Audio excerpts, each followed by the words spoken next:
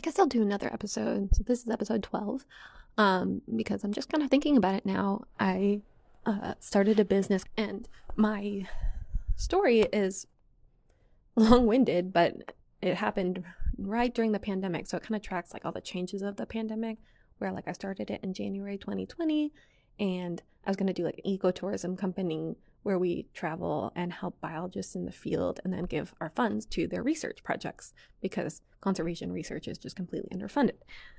And that was the original vision. And then, excuse me, then the pandemic hit and everything about travel was on pause and everyone was stuck at home. So I was like, well, let's pivot, okay? And I had also just had a baby. So like when my son was 4 months old, my other son was 4, about to turn 5 and start kindergarten.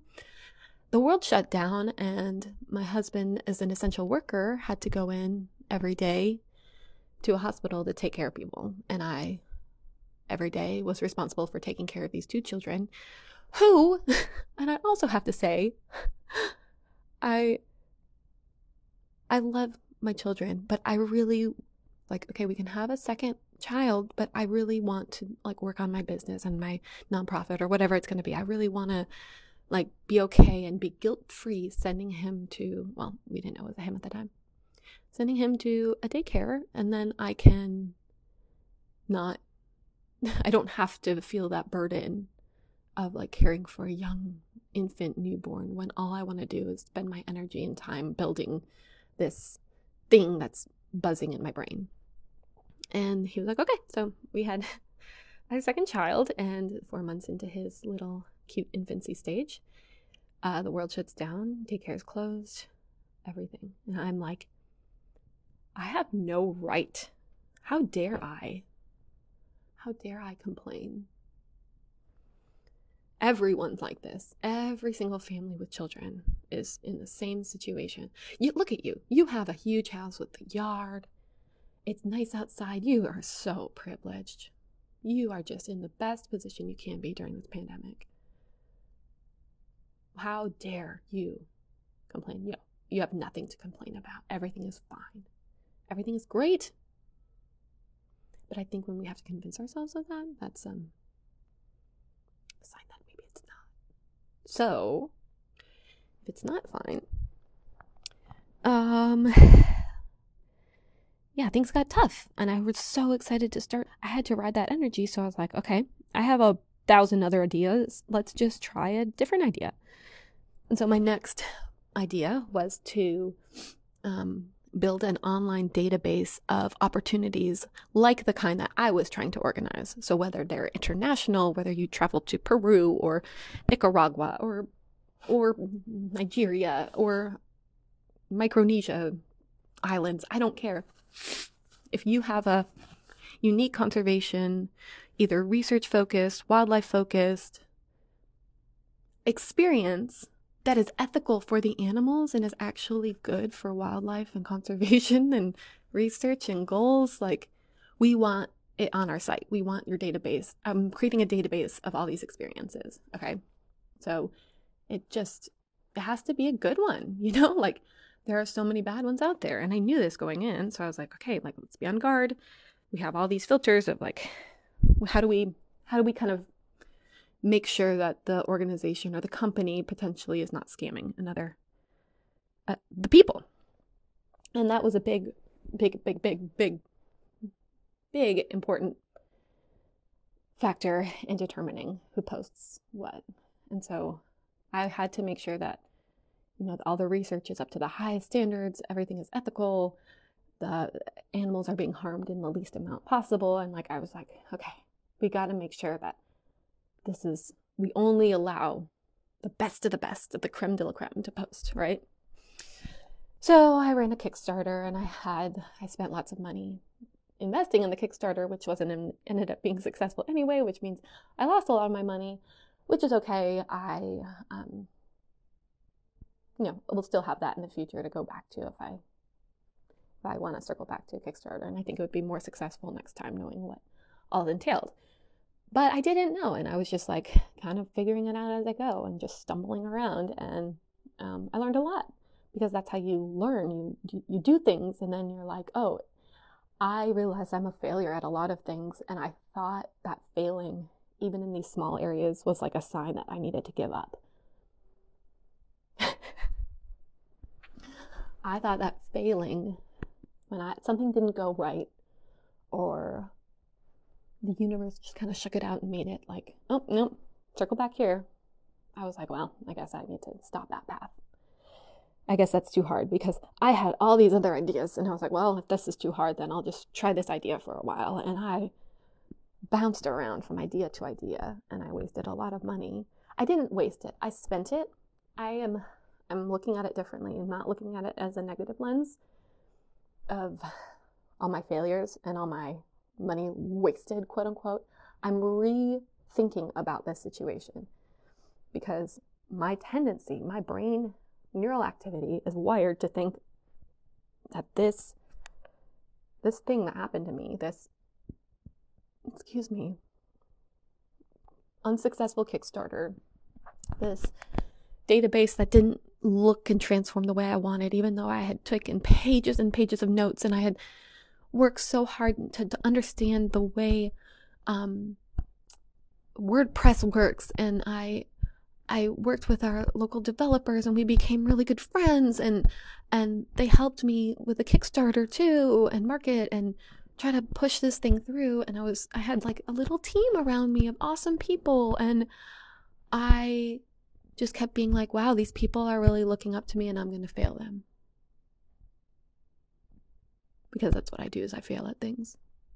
I have this great idea, this great vision, and I'm going to fuck it up. I'm just going to drop the ball somehow. I'm going to mess up. And because I thought I was going to, I did. So I did. I bounced around from idea to idea, couldn't commit to anything. Thought, believed that false dichotomy of like, I have to pick one thing, and one thing is all I can do for the rest of my life. And that just felt so stifling. Again, one person for the rest of your life. Stifling. It feels suffocating to people like me. But you're told this is what is right, and this is what is good. And you just have to like deal with it and breathe with a pillowcase over your head for the rest of your life. Yikes.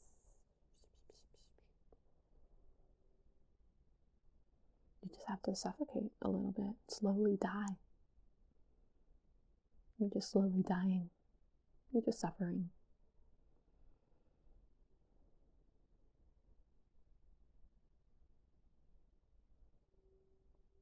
That's how your brain is. It's just slowly decaying right before your eyes. You'll never get it together. You'll never be free from this. I'm exposing those voices right now and bringing them to light. Those are all lies. Lies, lies, lies. Let's say you are not good enough. Let's say you're not worthy. Let's say God or universe doesn't love you. Let's say your inner spirit is bad. You're a bad failure, person. You disgust me. You're an embarrassment. You're a shameful disgrace to society and to humanity. Psst, psst, psst, psst. Whispers. Lies. Gossip. People talking about you. Paranoia. Oh, I have to be on my guard. I have to be good. I have to make sure everyone likes me. Don't talk about me like that. Okay?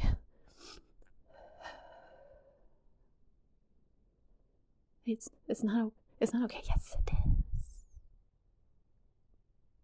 Yes, it is, because you know it's true. No, no, it's not. I'm good. I mean, like, there was the one time that I did that really horrible thing. Yes, remember that. Remember that. Think about how horrible you are. Think about it. And don't leave that prison cell. Don't you dare. I hold the key, and you are trapped here forever. But why? Why do we trap ourselves in our brains? I was so miserable for so long, and I just thought it was the way the world is. The way the world works. It's pretty miserable the way the world works. I mean, you really have to come to grips with some other belief, some system that helps you cope in a world that works this way. And my system of coping involves this true science. It just hasn't been discovered yet. True energy fields that aren't known to humanity yet. So it seems like magic, but it's not. It's real.